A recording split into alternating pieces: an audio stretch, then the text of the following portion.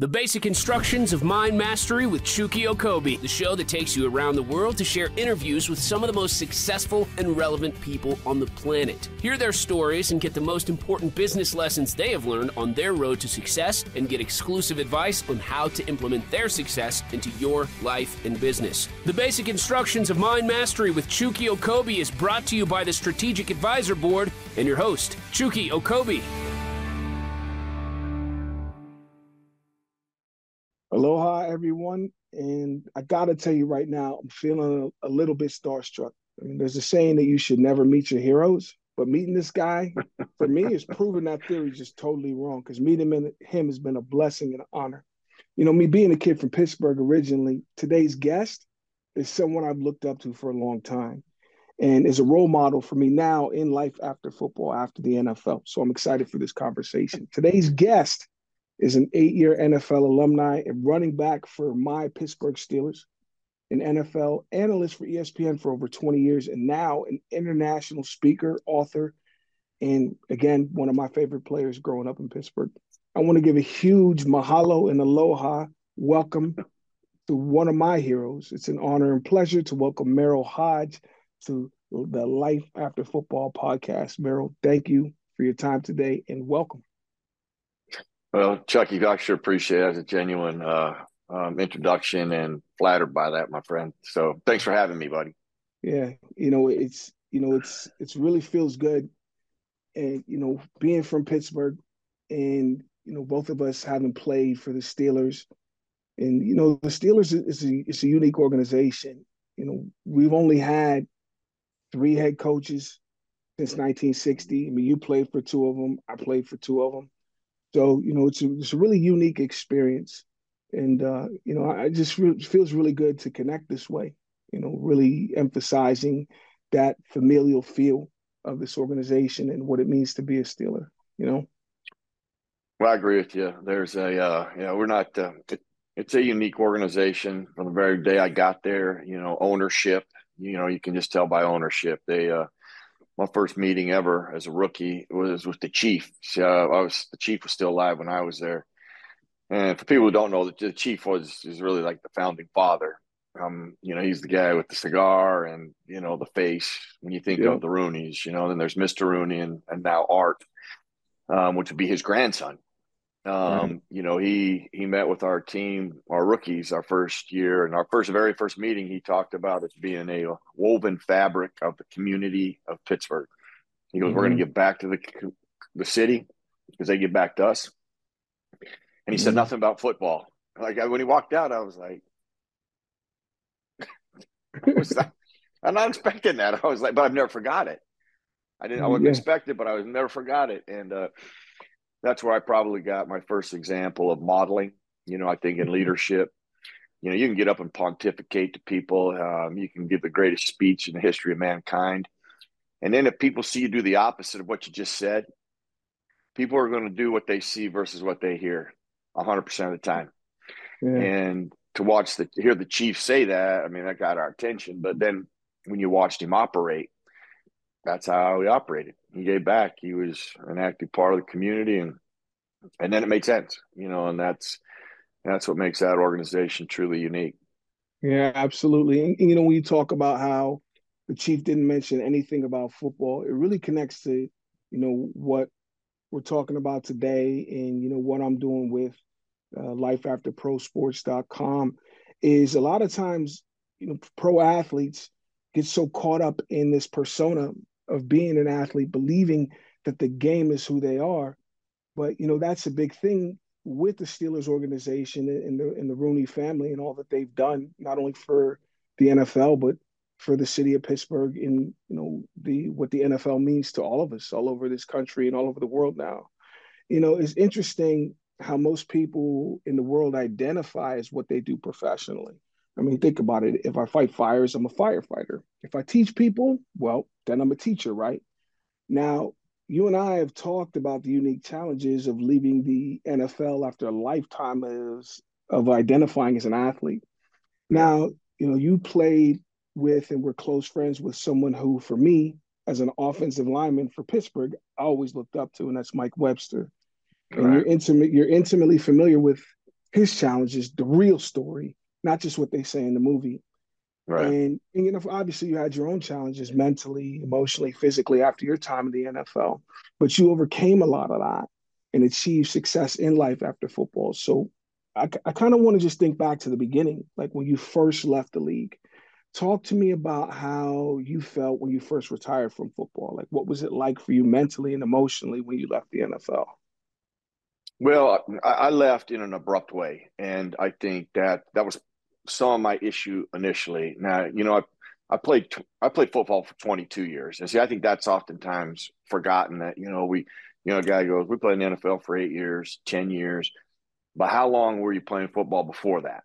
And that's Right. important. I started playing at age 8. First time I ever saw it on television. That's what I wanted to do. That's what I wanted to be. And that's all I ever thought about. That's all I ever focused on. And that's all I ever worked on. So at age 30, now, I'm in my 8th year.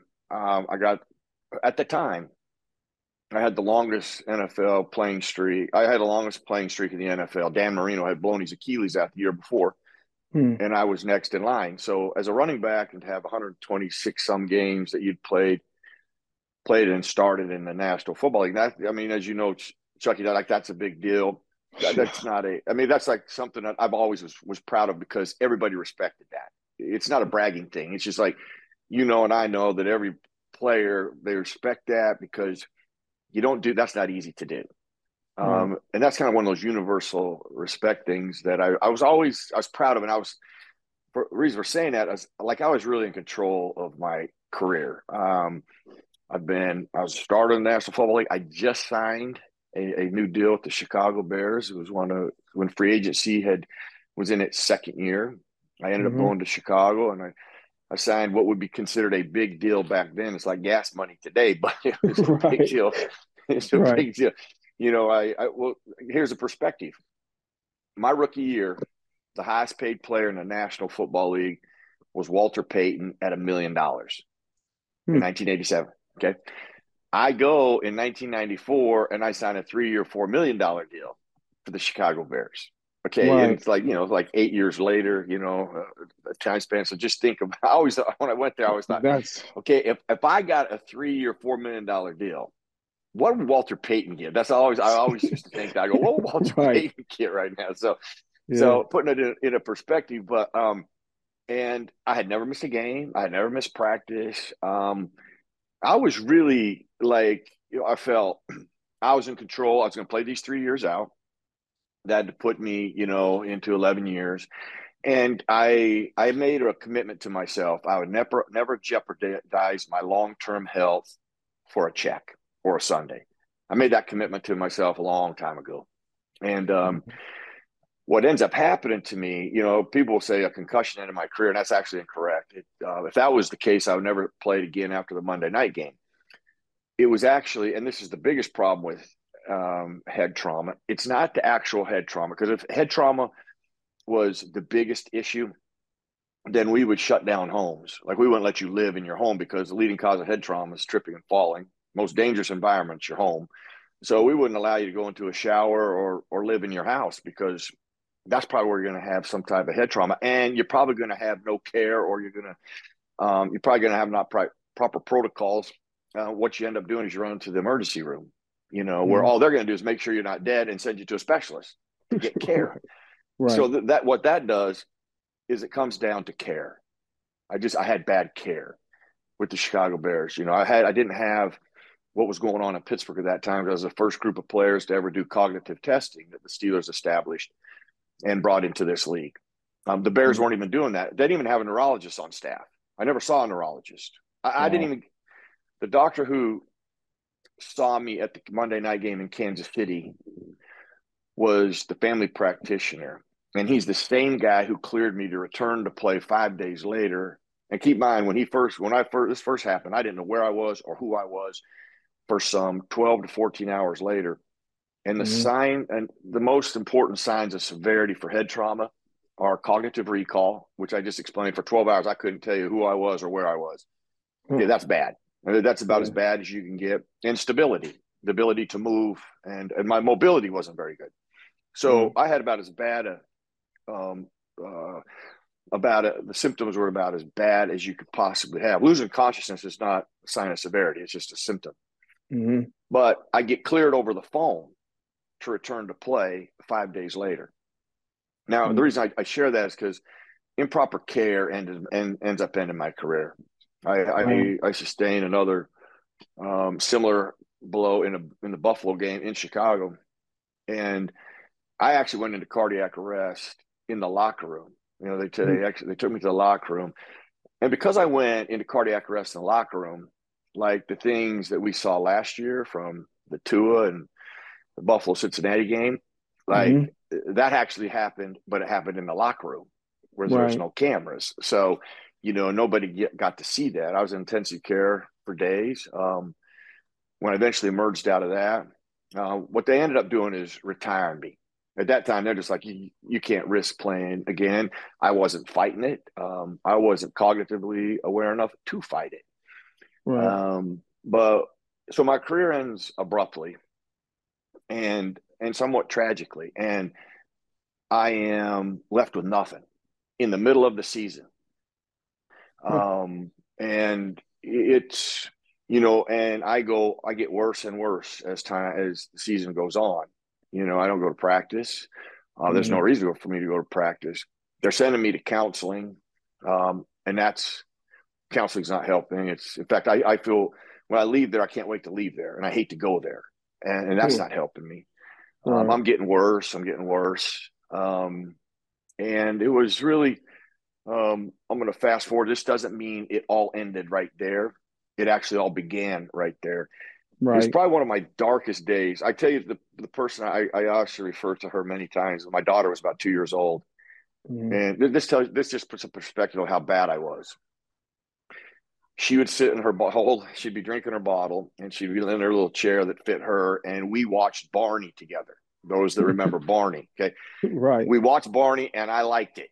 Okay, that tells you how bad I was. And I watched Barney, and I enjoyed Barney. And I was sitting there watching Barney, and I'm having a good time watching Barney. So that tells you what state I'm in. And she was the one person that would check on me and was there for me. And she didn't talk or anything, but I could read to her. I had to learn how to read again, so I'd read her book. She was patient with me. I needed a 2-year-old's patience as I reflect back on it, but it still doesn't.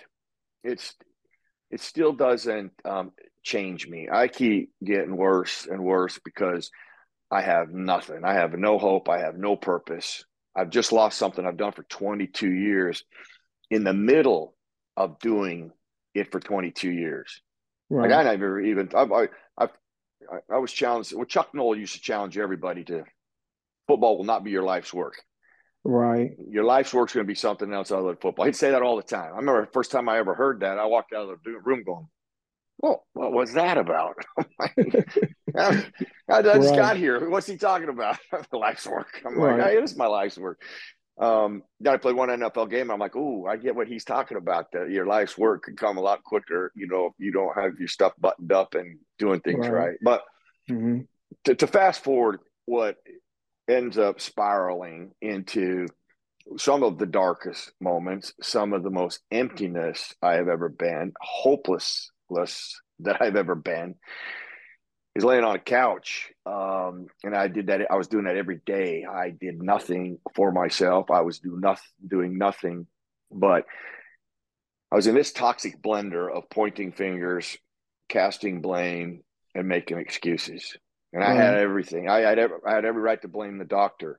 I had every right to make excuses for why I was there. I mean, and the more I did that, the darker I got, and the worse it got.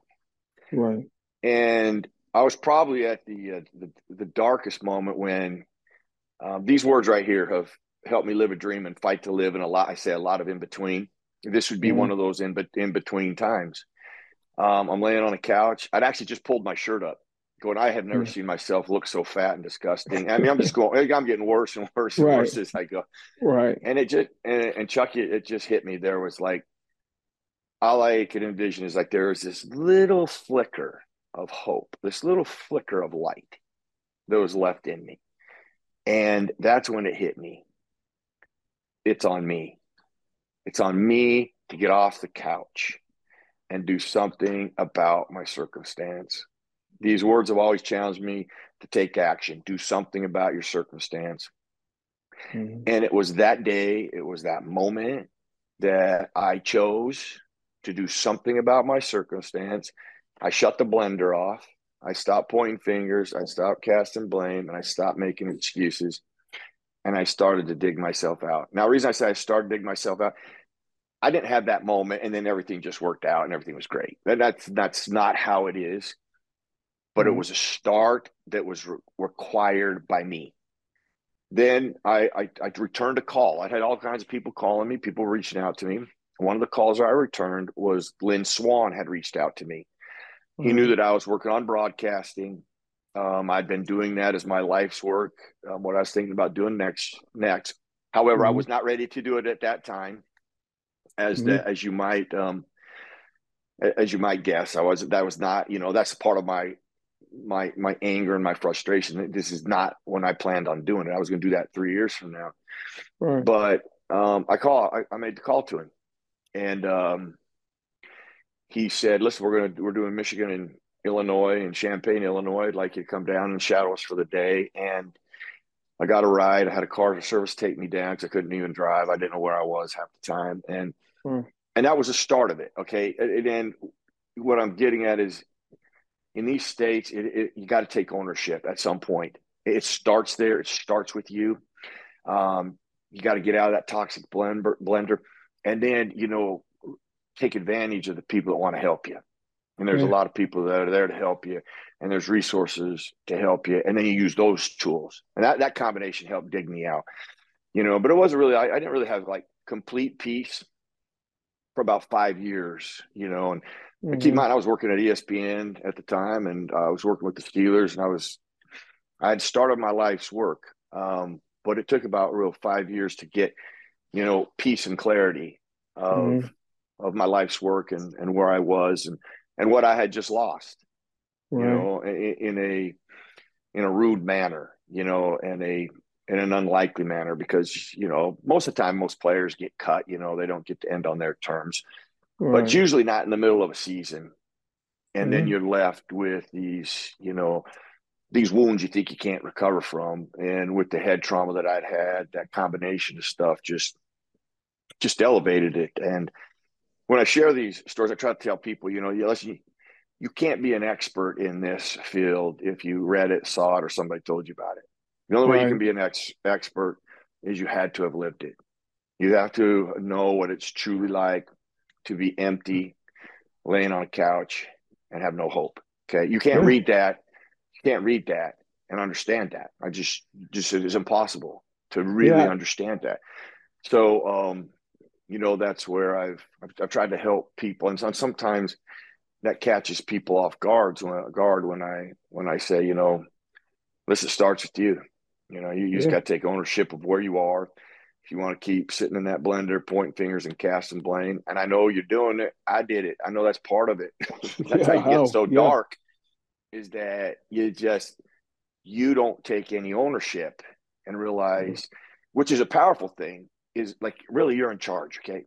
So you just think of the power that you have right now. I'm just making this hypothetically. You talk to somebody that's in my state, or was in my state, or even your state, Chucky, and you're sitting there, the power of pointing fingers, casting blame, making excuses, the power of that, what it's doing to you. I mean, it's powerful because it's destroying you. So think about how powerful that is. Right. Now we can just turn that blender off, move it over here, stop doing that, and now take ownership. Start creating a plan and architect a way to dig ourselves out and move forward in a different path, even though it may be not the path we chose at that time, but it's been presented to us. And now we start digging and paving a road, one day at a time, one thing at a time. And then you start to get yourself out of there, and when you do that, and I've had to do it a couple of times because, my career at ESPN ends 21 years later in an abrupt manner. Right. And it was less tragic then, and it came out of the blue too. I mean, I never saw that coming. But now 21 years later, it does happen and I had already experienced it one way, I think for maybe 1 or 2 hours, I realized my life had just changed, because I'd already orchestrated one shift and had to redirect myself. I was much better at the second time. I had tools that I had applied. So having lived it, I have tried to help people with ways to help them get themselves out of that disaster, and that there is hope and happiness and joy and peace and personal success in other avenues of their life. And from a player perspective, I'm like, hey, listen, you've already used the greatest tool known to mankind to help you get to the highest level. Right. Don't surrender. That's it. So you already have evidence. So don't tell me you don't got it. You already got evidence. You've already done it at the highest level. Okay, some 6 million kids started doing this. Only about 1,900 play it, and you were one of them. Yeah, that's pretty elite, bro. So you have something that is pretty special. Let's use that. Absolutely. I mean, that's the big thing is, when I think about some of the things that I dealt with after football and believing that it was all just physical trauma from playing, the most physical game that I could think of. And, it's really when I started to work with a coach that I started to, get that clarity after I had been, laying in the basement feeling sorry for myself for so long. One of the big things that my coach, he's from Hawaii. I love this guy. Now, my coach, when I first came to him and was telling him about my problems, he was like, well, you realize that not all learning comes from your school. And I said, what do you mean? He said, what you think you know isn't all that there is to know. Maybe it's just time to learn something new, or perhaps maybe you already learned it. Now, you said you played in the NFL 8 years. I said, yeah. He said, playing in the NFL is a unique experience with a lot of unique wisdom, a lot of unique learnings that you already have. And when you think about it, this problem you're having in life after the NFL, perhaps the solution you need to regain control of your life, you already learned playing football. And so when you talk about what, the chief came in and talked about, Art Rooney, how he didn't even mention football, or when Coach Chuck Noll talked about football is not your life's work. Those were the learnings that, I'm presupposing, later in life when you were done after the Bears and, going through that 5-year period, I imagine those things came back to mind and it started to make a lot more sense. And so it goes right to what you're saying, how when I think about the NFL, guys on TV, we were those guys on TV that everybody else looked at like superheroes. And so it took that superhero power just to get onto that television, just to get into that league. And so that's something that, since, we're more than just football players, guys got to recognize nobody can take away whatever it is that you had that got you to that level. No one can ever take that away from you except you. When you start to tell that story, when you get into that blender and you start telling the story that, it's what I call limiting beliefs, greatest hits. When people, it's like a vinyl record just spin around in your mind when you're telling stories about yourself that sound like, I can't, I'm not, I just don't want. Now, going back to when we were playing high school football or college football, if I don't bet, but if I was a betting man, I would bet that there's no player who had that soundtrack going. I can't, and I'm not. Or you would have never made it to the NFL in the first place. So whatever change you're looking to make, positive changes in your life, football's taught us exactly what we need to know, especially the coaches and leaders that we worked with. So when you talk about, going through some head trauma and whatnot, now you published 2 books, Brainwashed, which talks about the narrative around, CT and brain health after football. But I want to dive deeper into that saying on your hat, your latest book, Find a Way, the 3 words that changed your life. So talk to me about those 3 words, find a way, and how they played into your success in the NFL and how you found a way to navigate those different obstacles you faced after your football days were over. Well, I said it initially, and I'll repeat it just because it's so important. Those words helped me live a dream, and that's how it started. Okay, they ended up helping me live a dream fight to live later when I was diagnosed with cancer. I had to go through open heart surgery, and even the struggles that I went through from just the recovery from the head trauma. Those words, I'll go back to, were just supposed to help me live a dream.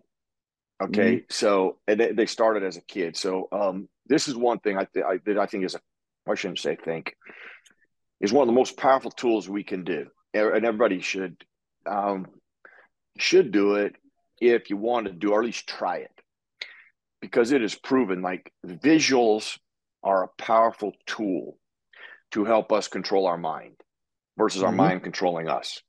They're one of the greatest tools you can do from a perspective of control your mind, where you're trying to go, what you're trying to be, what you're trying to change, what you're trying to deal with. And when I was a kid, I used to go to bed at night and fall asleep thinking about the one thing I had never seen in a bedroom, but I would want in my bedroom if I'd had a bedroom by my own bedroom. And that's a wall of cork. And the reason for that is so I could pin up my goals. And I could visually see it when I walked in my room. Because I heard a teacher one day say, hey, one of the best things you could ever do, write your goals down and put them in your bedroom, because it's where you start and end your day. Like, I never forgot that. I'm like, oh, that's a great idea. But I'll have a bedroom by myself, and everything I put up, my brother tears down. So that doesn't work for me. Right. But one night my dad announces that this concrete basement that we had used to be our playground in the wintertime was going to be converted to 2 bedrooms, a family room, and an office space. One of those bedrooms is going to be mine. So I asked him if he could make me a wall of cork in my bedroom. And he asked why. Well, I explained, and he's like, we'll see what we can do. But I have some time on my hands. He didn't promise me, but I envisioned I was going to get it. And I actually do. It's not exactly what I had envisioned. It ends up being half of a wall, but man, it was big enough. And I had written down all my goals. And so I put my goals, as soon as the room gets done, I walk in and I had junior high school, and college to attend. So I made goals for those steps too. And there was this step. There was my junior high goal, my high school goal, my college goal. And then at the very top was going to be, I will play in the NFL. And my favorite player was Walter Payton. So I cut a picture of him out. My favorite team actually as a kid was the Steelers. So I cut a picture of them out. And it's kind of my first moment of truth. A lot of things happened for me on this day at that moment. So many it's hard to share in this 1 second, but I'll get to the most important aspect, what it did for me on that day. When I pinned that goal up, I will play in the NFL, and I started looking at it. I call it a moment of truth in life. I'm looking at it, and I'm revisiting all the things that had ever been said to me. When people go, hey, what are you going to do when you grow up? I go, I'm going to play in the National Football League. Oh, you know how hard that is? You know what the odds you playing in the NFL are, Marilyn? Oh, son, don't put all your eggs in a basket. We wouldn't want you to be disappointed, or it was impossible. Right. And it's probably why I see things through a child's eyes more than most adults, because the people who were supposed to encourage me were the first ones to discourage me. Right. But it speaks to my first experience at resiliency. Even though that's all I'd ever heard. I never heard one time, oh my gosh, you can do that. You can do that. If you do this, you're going to do that. I never heard that. But when I'm sitting and looking at that goal, I'm thinking about all those things. And this moment of truth, and I call it a moment of truth, where I really felt the first time I ever self-reflected, and I opened myself up. And I tell people self-reflection is about you. Okay. It's about opening yourself up. And it's about making a commitment, challenging yourself. And I'm going through all these different emotions. I'm like, for a moment, I will play in National Football League, nothing more than words on a wall. Right. But I'm like, no, I didn't put that up there. I didn't put it up there to be words on a wall. I want to play in the National Football League. And on that day, I make a commitment. In the process of that, making that commitment, these words find a way, pop into my head.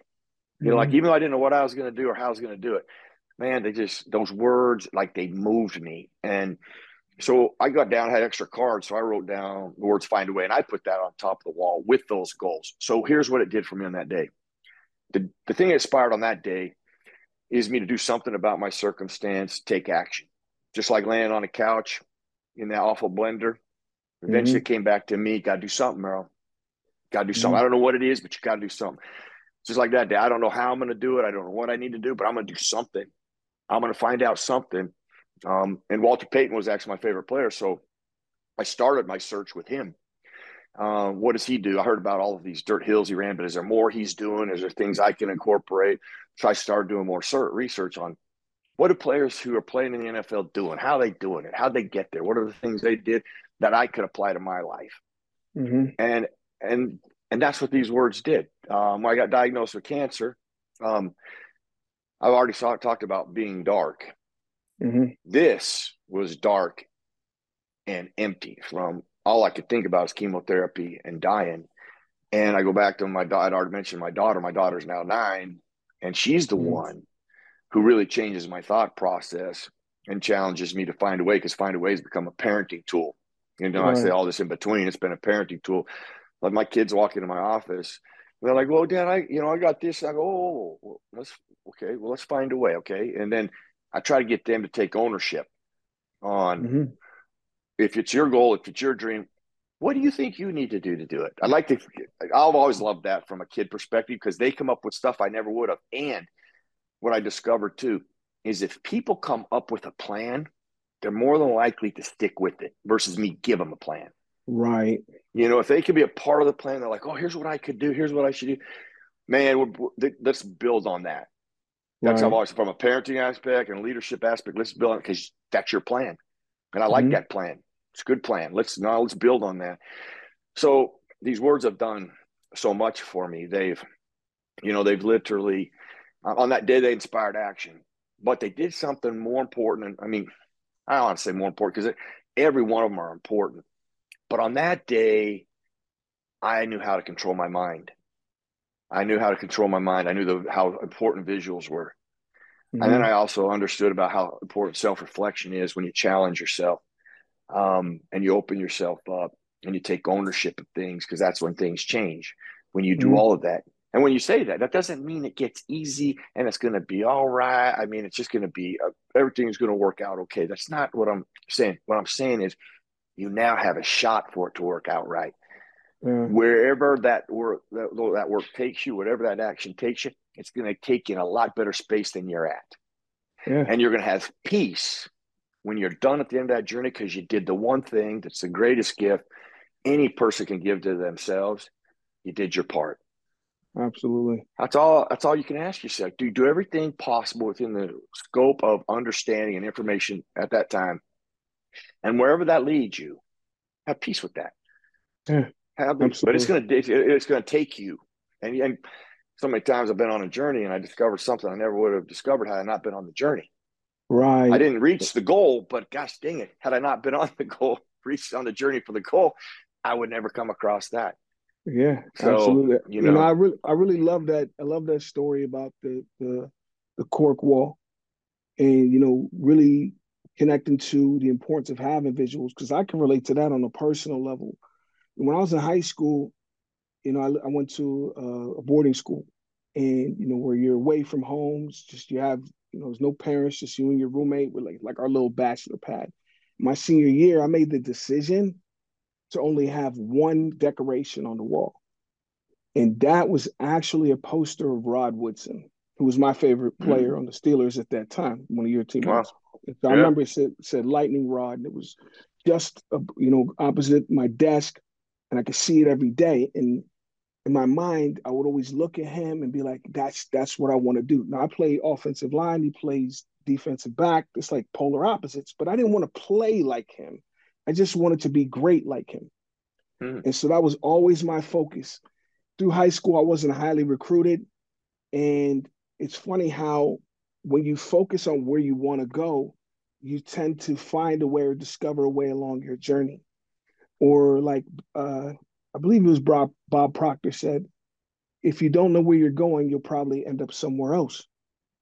And it's really interesting that the one scholarship offer I got coming out of high school was to Purdue University, which is where Rod went to school. Rod played, yeah. And then I got drafted by the Steelers, just like Rod. And so it's interesting when, the power of the mind, when you get that image of what you want to be doing, have going forward. It's funny how the mantra I came up with back in college is the mind commands, the body obeys. When you get that picture in your mind, all of your unconscious actions, all your emotions, all your focus tend to be in line with that visual. And before you know it, we learn, especially as professional athletes, professional football players, the people that make it to that superhero level, we are the dreamers of dreams.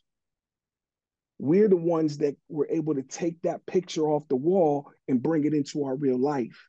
And with that ability, after football, even if you're feeling like you're in that dark place, you got to remember what you did, because that may be the seed of what you're going to do next. Use that same strategy in life now. Use that same strategy. I don't care if you're 30 years old, 40 years old, 50 years old.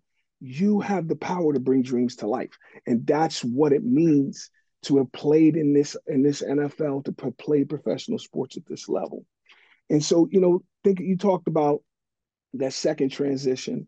And so like after 20 plus years as a football analyst and TV personality for ESPN, I mean, you're writing books, you're speaking. I know for me, I did a lot of different jobs, had a lot of different personas after football until I found a path that was right for me. So now we're here, it's 2023, going to 24. And I'm curious, where you're at now. Like, what would you say is your greater purpose now? And how does your experiences playing football play into this new role and this new path for Merril Hoge? Well, I already mentioned that, I've oftentimes had a goal, I'm heading for that goal, and then I get diverted. I discovered something on the journey that I have never discovered. I don't have been on the journey. So listen, I fell into broadcasting by doing my life's work, like Chuck Noll said. Chuck Noll said, so every offseason I try to do something in the offseason to explore. Like he said, he goes, you're going to have a platform that nobody else gets. He says, use it, don't abuse it. And partly what his discussion was too, when people give you an opportunity, they're going to give you an opportunity a lot of people won't get. Right. Don't abuse it. Use that, explore it, be respectful of it, and you have a part. You do your part towards that relationship. And actually, that's how I stumbled into broadcasting. I was one of the first players, maybe the first player actually ever, to do a radio show. Think about this, in the 70s, none of them did radio shows. None of that existed back in the 70s and then in the early 80s. And so when I got drafted in 87, a station you might remember called B94. Oh, I know B94.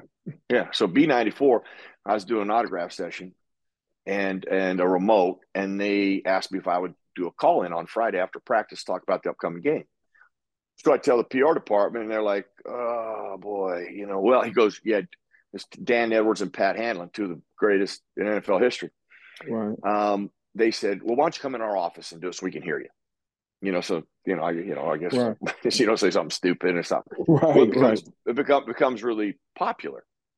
So in the off season, I'm doing a similar thing, only DVE now is at this remote that I'm with. I'm there on remote where I'm at. And they asked me how much B94 was paying me to do that.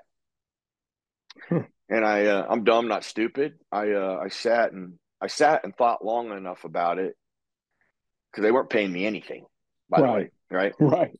And so, so when they asked me, I'm like, oh man, how do I answer that one? And they go, what if we put a contract together for $10,000? Would you be interested in doing a show with us? Well, I'm like, of course. It's $10,000 more than I'm getting over there. I don't have a contract with them. I was just doing it to do it. And so part of their contract, though, there was one stipulation. I had to go into the studio on Monday after games on Sunday. The last thing any player wants to do is go to a radio show and go in the station. And I had to be there by 7 o'clock because I had to get from there down to the stadium. And our first meeting was at 8. Right. So now I got to get up even an hour earlier. And as a running back, after a Sunday, that's not you'll just hop out of bed and sprint there. Anyway. Right. And I remember thinking, man, I don't want to do it. That's just not, that is not me. It's not me. I'm like, that's too much. Right. And then I start thinking about what Chuck said, use this stage, don't abuse it. They're Mm-hmm. giving me an opportunity, and I'm like, gosh dang it, yeah, I better do it. That's just, nobody's getting this opportunity. It's never been done before. So I'm like, I'll do it. Right. So the first time I ever walked into the studio, I'd never been into a studio. I'd never seen a studio. I didn't know what to expect to walk into the studio. They Right. opened the door and I walked in. They just went to commercial break. And Chucky, like something grabbed me, like something just took over me. And then I'm like, I know what I want to do. Right. This is what I want to do. I'm in my second or third year. And so I worked on that. Like every producer crew that came in, when I went to Chicago, part of my Chicago deal was I did a CBS pre and post game show. I did a 2-hour radio show at Walter Payton's restaurant on a Monday night game. Well, so that became it. So I stumbled across my life's work, Right. accidentally, but from counsel that I had, some wisdom that I had heard, and at least I was smart enough to listen to Right. and obey it. And it led me to broadcasting, Right. and those, so that's why, part of that was, how I got into speaking was sitting in a chemotherapy chair. Mm-hmm. And a friend is asking me about, I started telling about that cork wall that we talked about as a kid, and Right. how those words meant so much to me. And he'd known me for like 15 years. And he's like, I never heard that story, man. He goes, man, I'm gonna tell you this. You need to write a book on that. That's a powerful thing. And he was videoing the whole day of chemotherapy because I was in there for about 12 hours. Right. And I'm in my like 6th month, 6th treatment. I'm beat down. I'm Mm-hmm. just beat. And then I just really turned to him. I said, Charlie, listen, if I survive, I'm gonna write your book.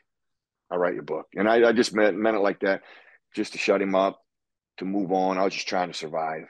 Right. I was on survivor mode. And a year later, he called me up. He said, hey, you remember that promise you made me? And I'm like, oh man, that book. I was like, yeah, that book. Mm-hmm. And he held my feet to the fire. And he's like, now that takes me another 5 years just to find a way to like write the book. But in the Right. process, what that did for me is somebody asked me to come speak and share the message. And I end up doing that. Then I Mm-hmm. get asked to do it again. And then an agency came to me and asked me if I would be interested in them representing me. And so, like, all of this comes about really at like one of the other darkest moments of my life. I get challenged. Mm-hmm. I then get re-challenged. I then live up to that challenge. I do write the book, and then it takes me into speaking. And so, to answer your question, I start liking it more and more. And what I like about it, I'm a product of a lot of people. People who challenge me, people who have inspired me. I find hope in people. And I like to share a message of hope and Right. empowerment, because when I speak, I get to a certain point.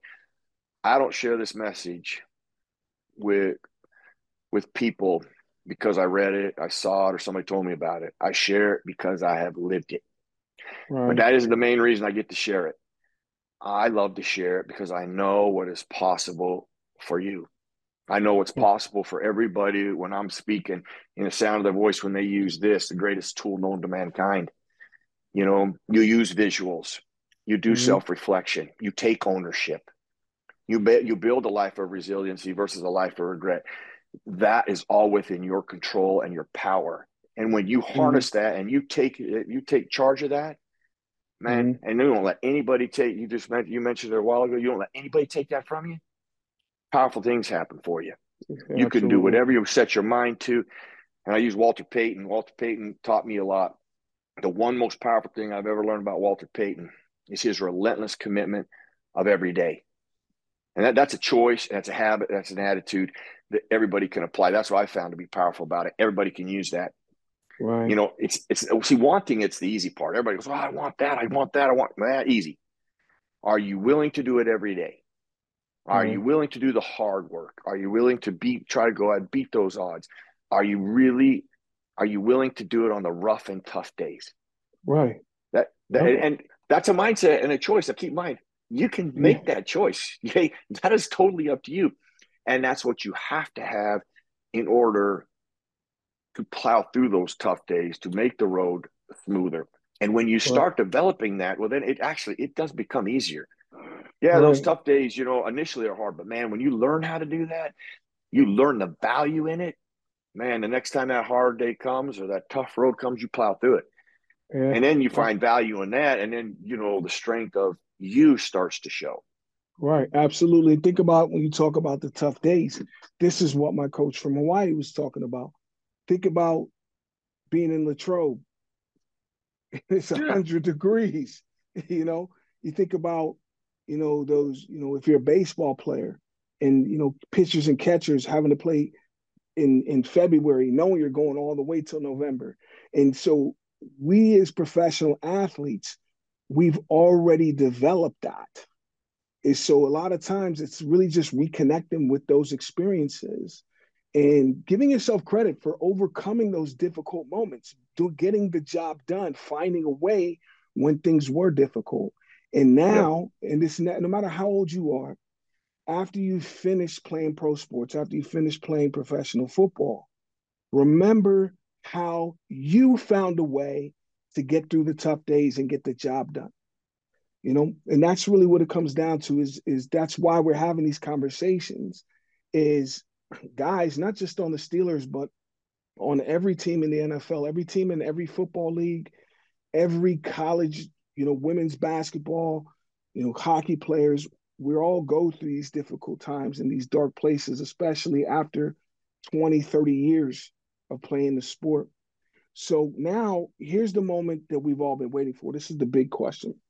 See, my motivation for this podcast in my coaching practice, how I help, former players in this next chapter after prosports.com.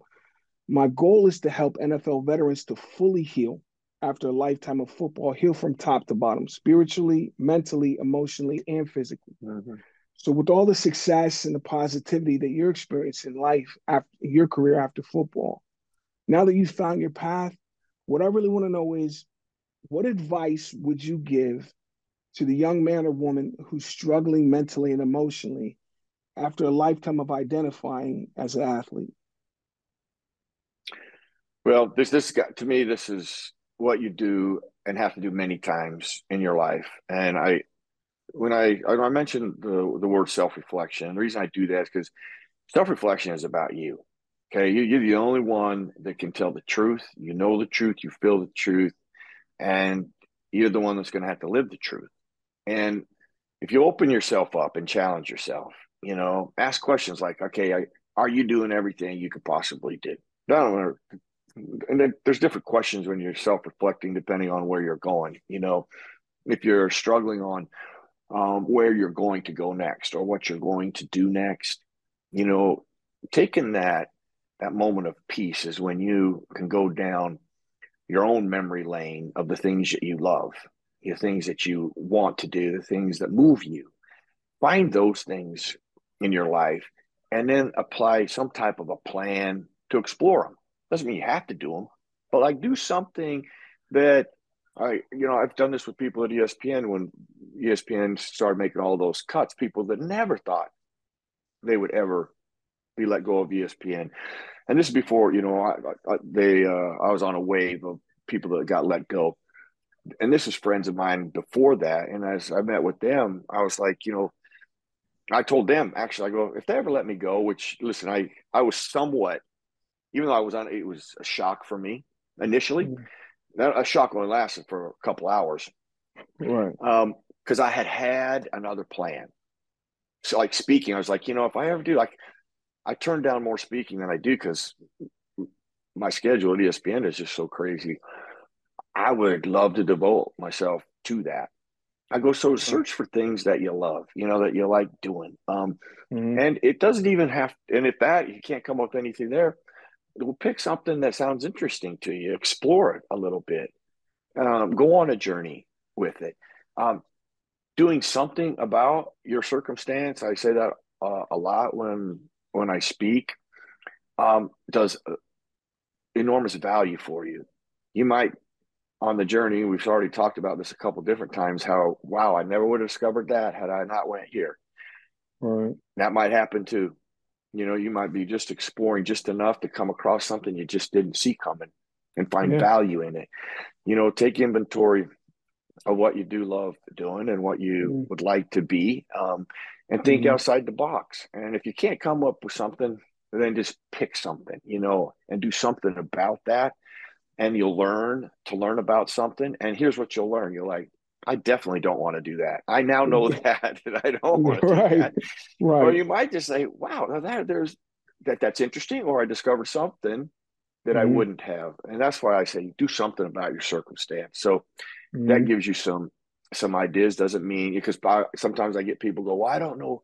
This is what I love. This is all I've ever done. I get that. Then just try to select something. My dad was an insurance agent. Okay. When I started doing this, when Chuck Noll initially started doing this, I said I selected something all the time to try to explore. And my dad showed insurance. So I was like, I'll do insurance. I had some insurance relationships, met with this guy. I'm trying to think of, oh God, I can see the place where we met. I don't know if they're around anymore. It's not Eaton Park. Well, maybe it was Eaton Park. I can't remember. Anyway, it was a kind of place like that called Eaton Park. I met him at Eaton Park, and he walks in and he has all these books and he sits them down in front of me. Actually, my best friend was sitting there with me, and he's like, "Okay, here's your future." Okay, well, the second he sat those books down and said, "Here's your future," and that wasn't my future. I wasn't going to read those books. I wasn't going to. That was not. I've never regretted. I've never thought twice about trying to go down insurance again. I took them. I looked at them. I'm like, this ain't me. But I had 100% certainty that wasn't me now. I didn't need to explore anymore. It doesn't mean you got to know. You're like, oh, that's what I'm going to do forever. You don't have to pick something that that's exactly where you're going to go. Sometimes you pick something just to see if you really are interested in it. And sometimes it's a confirmation. I know I don't want to do that. I'll never think about that again. So, doing those things have helped me, and how I have learned and discovered things that, I never would have. And I think anybody who watches this or hears this, that would be fair enough to know this. They will not be disappointed if you're going to do nothing to help yourself. Don't be disappointed in the results. Exactly. I mean, and anybody that's disappointed because they did nothing, you got to do something. And so those things have helped me. I've learned a lot of things I know for sure I don't want to do. And I'm glad I explored some things because it took me places I never dreamt I'd go. Absolutely. Yeah. And I mean, when exploring those things, even if you're not sure if this is what you're going to do the rest of your life, you might find some aspect of that business that you do like, but there may be some things that don't really work for me. But I know this aspect, whatever I am going to do, I want to have some of this in this next thing. So there's always learnings to be preserved from all experiences, playing football, and even as you're exploring what to do next. So, it's really been a true pleasure and honor, having this discussion. And, my biggest hope is that the example that you set for all of us as NFL players, all of us as NFL alumni, is something that somebody who's sitting there on the couch, that's grieving the loss of their identity as a football player, and, maybe feeling lost and confused as to what they're going to do next. My hope is that they'll watch this and get off that couch and find a way. If they get nothing else out of this, maybe it will lead them to at least get up and start that search to find a way. So I just want to say thank you, or as my coach would say in Hawaiian, mahalo, which means I'm grateful. And I'm just really, really happy that I got to spend this time, that we got to connect, and I've learned a lot too. If you can overcome, all of these abrupt endings, dealing with the physical trauma, open heart surgery, cancer, for guys who just got cut and are still pissed off at their agent or their coach, I hope you listen to what Merrill's talking about here and the light bulb goes off and you realize I made it to the NFL. I could do anything. So anybody who's interested in learning more, make sure you check out the website afterprosports.com for more episodes, just like with Merrill Hodge, and to learn more about the basic instructions of life after pro sports. Merrill, thank you for your time. I appreciate it. And I'm looking forward to connecting again soon. Absolutely, Chuck. Thanks for doing this for people. It's going to help a lot of players, Chuck. I appreciate it, pal. All right. Aloha. See you, pal. Thank you for listening to the Basic Instructions of Mind Mastery with your host, Chuky Okobi. Please leave your feedback and visit strategicadvisorboard.com to get the latest and greatest business advisement on the planet. Follow us on social media for updates, and we'll see you on the next episode.